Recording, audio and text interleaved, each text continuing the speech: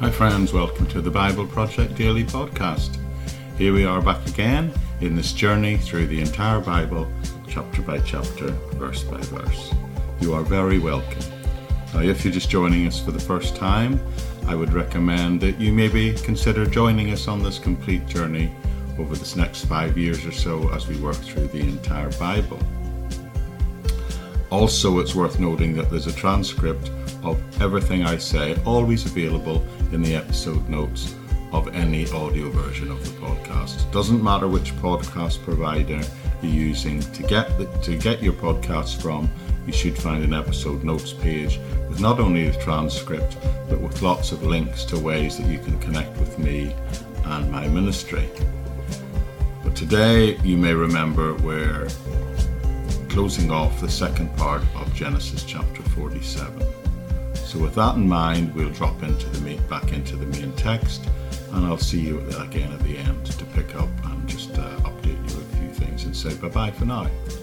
And that is bye-bye for now, and I'll see you again at the end. Okay, well, this is the second half of Genesis chapter 47. We're spending a couple of days looking at this passage and thinking about this time when Jacob appeared before Pharaoh and thinking about what we can learn about staying focused on God. Okay, let's pick up the story at verse 13. There was no food in the whole region because the famine was severe. Both Egypt and Canaan wasted away because of the famine. Joseph collected all the money that was to be found in Egypt and in Canaan in payment for the grain they were buying, and he brought it to Pharaoh's palace. Now we're going back again to this whole issue of the famine and the fact that there's no food. Now if you recall, Joseph, he's second in command and he's the one who's been put in charge of arranging the storing up of all the food during the good years. So he's selling the food to the people and he's putting the money that he receives, all of it's going into the royal treasury. He's focusing on the job in hand. He's doing what he was supposed to do, and he's doing it, and you might really say that he's doing it well. 47:15 then tells us, when the money of the people of Egypt and Canaan was gone, all Egypt came to Joseph and said, "Give us food. Why should we die before your eyes? Our money is all gone." So what the Egyptians are saying is, we've used up all our money to buy food, and now we don't have food and we don't have money because we've given it all to you. So now they're saying, give us food and give us it for free, maybe is their expectation. And then it tells us in the text, this is Joseph's reply to that scenario. "Then bring your livestock," Joseph said, "and I will sell you food in exchange for your livestock, since your money is gone." So they brought their livestock to Joseph, and he gave them food in exchange for their horses, their sheep, their goats, their cattle, and their donkeys. And he brought them through that year with food in exchange for livestock. Now this may seem a little bit harsh and profiteering out of this situation, but you've got to remember that these people had got to this situation without his guidance by choosing, for probably generations now, not to sacrifice in the present in order to create a secure future. Anyway, all right, they give him all their money and now they hand over their livestock. And the whole issue in this chapter is Joseph has got to provide for the whole nation's and the regions beyond physical need. So we'll pick up the text and continue the story. When that year was over, they came to him the following year and said, "We cannot hide from our Lord the fact that since our money is gone and our livestock belongs to you, there is nothing left for our Lord except our bodies and our land. Why should we perish before your eyes, we and our land as well? Buy us and our land in exchange for food, and we with our land will be in bondage to Pharaoh. Give us seed so that we may live and not die, and that the land may not become desolate." So Joseph bought all the land in Egypt for Pharaoh, and the Egyptians one and all sold their fields because the famine was too severe for them. The land became Pharaoh's, and Joseph reduced the people to servitude from one end of Egypt to the other. However, he did not buy the land of the priests, because they received a regular allotment from Pharaoh and had food enough from the allotment Pharaoh gave them. and that is why they did not sell their land.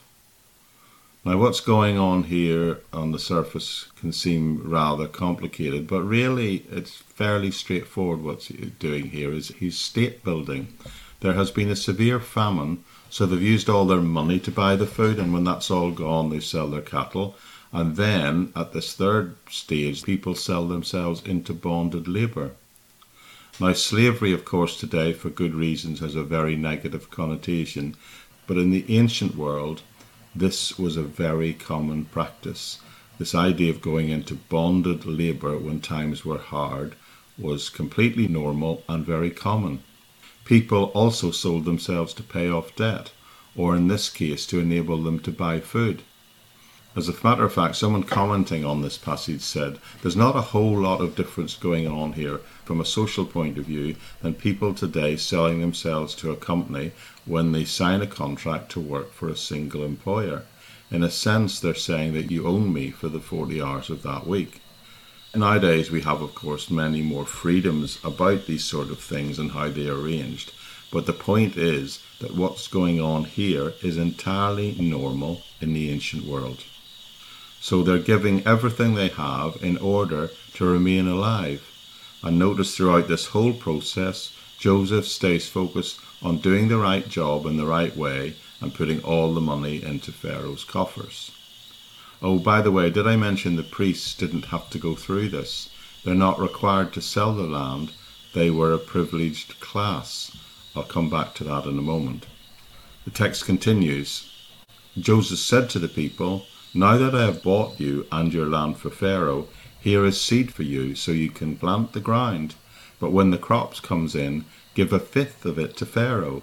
The other 4/5 you can keep for yourselves as seeds for the field and as for food for yourselves and your household and your children." "You have saved our lives," they said. "May we find favor in the eyes of our Lord, and we will be in bondage to Pharaoh." So Joseph gives them seed, enabling them to grow food, and he charges them a tax based on what they can grow. Now, some might say this is the first occasion of using a tax system to move people from being in a state of dependence into one of being independent, and such things are legitimate when it comes to tax. When a tax rate is applied in the correct way and is fair, it is a good thing. So what is a fair tax, you might ask? Well, the tax here is seen to be 20%, isn't it? And I think it's interesting that still today, most Western countries operate with an income tax rate that usually starts around 20%. I think that's fascinating. I also think it's really fascinating that business tax or corporation tax in most developed countries is set at around 20% as well. So anyway, here the tax is 20% of the crops grown from the seeds. This is interesting stuff, isn't it? Picking up the story in verse 26. So Joseph established a law concerning the land in Egypt, still in force today, that 1/5 of the produce belongs to Pharaoh. Now, when he's saying it's in force today, he's talking about 400 or 500 years later, when this has been written about the events 400 or 500 years previously. So it's still in force at that time that 1/5 of the produce belongs to Pharaoh. It was only the land of the priests that did not become Pharaoh's. Now the Israelites settled in Egypt in the region of Goshen. They acquired property there, and they were fruitful and increased greatly in number. So this is simply telling us or showing us that he instituted a 20% tax rate, and it stayed that way for several hundred years after that. Also, what is really important to take out of here is that this issue with the priests shows the earliest example of the separation of the religious life from the civil state, that the idea of the worship of God does not get intermixed with the idea that God is embodied within any single state. At any rate, that's what happened, and during this process we see Joseph staying focused on his job, which was to save people. Ultimately, that was his role, to save people from starvation. And he didn't put any money in his own pocket by doing this. He put it all in the treasury of Pharaoh. Now, verse 27 says, in the meantime, the Israelites, that's the descendants of Jacob and Israel, lived in the land of Goshen and grew and multiplied numerically. Jacob lived in Egypt 17 years, and the years of his life were 147. When the time drew near for Israel to die, he called for his sons Joseph and said to him, I have found favor in your eyes. Put your hand under my thigh, which is an ancient way of taking an oath, and promise that you will show me kindness and faithfulness. Do not bury me in Egypt, but when I rest with my fathers, carry me out of Egypt and bury me where they are buried, which would be Hebron, by the way.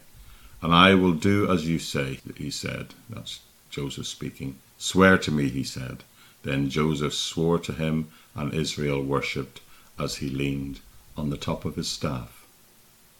So Jacob here, even as he's approaching the end of his life, he's focusing on the big picture. He's focusing on the spiritual things. He's focusing on the promises of God. Let me explain. God gave the land to Abraham, Isaac, and Jacob. Now, they're currently not in their land. They're currently in Egypt. But this indicates that Jacob believed that they, the nation that he was father of, would still one day inherit that land. So he says to his son Joseph, when I die, do not bury me here in Egypt, but when I die, take me back to Canaan and bury me there. And he specifically says, bury me with my forefathers.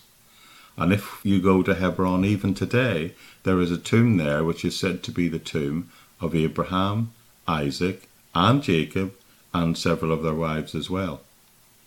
So Jacob is still focused on the spiritual things. He's still believing the promises of God, the promise that he would give them the land of Palestine, later to be called Israel. And that's a story, of course, that we shall pick up in great length later as we work our way through the Bible. But in the meantime, let me simply point out that both Jacob and Joseph in this story were focused. Now, Joseph, by necessity, was focused on what he had to do. It was his job, it was his responsibility to deal with this immediate crisis situation of the famine. This was indeed a national, even a regional crisis. So Jacob gets on with that, but throughout the story, his father is constantly pictured as being focused on the spiritual side of what's happening. He's seen to bless Pharaoh, offer the blessing of God to Pharaoh, but he still keeps in mind the promise of God that was given to his grandfather Abraham and Isaac his father, and he makes clear that he wants to be buried with them back in that promised land of what will become Israel. And that's what the passage is telling us. That's the main focus and purpose of this passage. That's the narrative of the events that are going on. But what's the point of it? What's the point? What are we meant to learn from this passage? Well, I think if you look at this passage as an entity, you have to conclude, and you particularly if you keep hold of and remember to place this passage within the context of the whole book of Genesis, it's telling us that no matter what, the Lord will provide for his children. In this case, he uses a believer, he uses Joseph to provide not only for his people, the Israelites, but also for the Egyptians. And being Joseph, being the son of Jacob, he's following the pattern of God in that we have been blessed by him. In understanding that, we are then to bless others. God, on the one hand, has provided for us, his children, but on the other hand, he has used them to bless other people. I think you could stamp this idea across the whole chapter and the whole book of Genesis as well. When times are tough, people are going to come to us, and we have the manna, we have the Logos, we have the Word of God, the comfort of God, which we can feed the people with, no matter what they're going through. But we also see, when we look at them both together, Jacob and Joseph, we can see that there's no conflict between our need to focus on whatever our current responsibilities are, whilst at the same time focusing on our spiritual responsibilities. It's easy to focus and to get lost and just get our attention being grabbed by a current crisis and forget about the eternal things of God. It's very easy to get misled and focus on material things and forget about the spiritual. But this passage illustrates that these two men, Jacob and Joseph, they were able to focus on both. Jacob had to find a way in which he could get his family into a situation where they could survive and be fed, and Joseph had to focus on his role in ensuring the whole nation and region survived this crisis. They had to focus on the present and the material needs that they had, yet they still needed to remain a channel of blessing to other people, which is the spiritual side of life that they were commanded to stay in touch with and to stay involved with. So the important thing to learn is, notice they didn't lose sight of the eternal in the midst of their very present circumstances. There are many examples in scriptures, but it seems to me that Hebrews chapter 11 is the illustration of other people who did the same thing. So I think it's important to widen this out and just close by looking very quickly at one verse in Hebrews chapter 11. There's an old gospel song that says, "This world is not my home, I'm just passing through." What I am trying to say is that the sentiment of that song is true. We need to get hold of the fact that we're just passing through this world. But we need to pay special attention to the fact that even though we're living in the material world, we can't lose focus on the spiritual realm and the promises of God. We need to stay focused on what's coming up, but at the same time not lose sight of the God opportunities around us. This world is not our home. We are just passing through, but while we are passing through, while we are living here, we will be given many God-given opportunities to be a blessing to someone else who is struggling. The very famous chapter in the New Testament of Hebrews chapter 11 has been referred by many people as the great roll call of faith. It keeps going on and on about all these great heroes of the faith. In fact, it lists them, and we find them listed and given as examples one after the other. People like Noah are mentioned, Enoch, Abraham, Sarah, and then in verse 13 it tells us about these people. It makes this statement. It says that all these all died in faith, not having received the promises, but having seen them far off. Let me read the text for you. Hebrews 11:13-16 says, all these people were still living by faith when they died. They did not receive the things promised. They only saw them and welcomed them from a distance, admitting that they were foreigners and strangers on earth. People who say such things show that they are looking for a country of their own. If they had been thinking of the country they had left, they would have had opportunity to return. Instead, they were longing for a better country, a heavenly one. Now, it seems to me that these verses capture and capitalize on the very point I'm trying to draw out of this passage. The fact that they didn't receive the promises, the spiritual promises of the land in this life. Joseph didn't see it at this point. Jacob hasn't seen it, but they still didn't lose their focus. And at this point today, we see at the end of this chapter, Jacob, after all he's gone through, after all he's been through, he didn't lose his focus. He didn't lose his focus on being a blessing to other people, but keeping one eye on the future promises of God. So all these people, just these two, all these people in the Bible who died whilst living in faith did not always see the promises that God had made to them fulfilled in their lives this side of eternity. They just glimpsed them far off in the future. They saw them through a glass darkly, it's described elsewhere, but still they believed them, they were assured of them, and they embraced those promises, and they lived their life in a way that showed they embraced them. They confessed, in the sense, that they were strangers and pilgrims on the earth, and that they were waiting for something better, but they remained focused on their promise while still living in the everyday and helping people. Translated in short, I'd say they stayed focused. And that's, I believe, what we need to do. But I submit to you, that's the real challenge we face as believers, is the challenge is to stay focused. We need to stay focused on what we need to do here in this life and be a blessing to other people, while not losing focus of the eternal spiritual truth of our future spiritual home. Now, I believe if we're really honest, we would confess that we can so easily get distracted or caught up in the things of this world, the material things in the here and now, or we can even be overwhelmed by a crisis that we're experiencing in the present. But this passage, I believe, tells us that with God's help, we can keep our focus on spiritual things, the eternal things of God. And whilst we travel as pilgrims through this life, we can still be a blessing to others, but whilst at the same time keeping our eye on the horizon of the future coming glory that awaits us. Okay, friends, there we are. I hope you found that helpful, a helpful passage. That's it for today.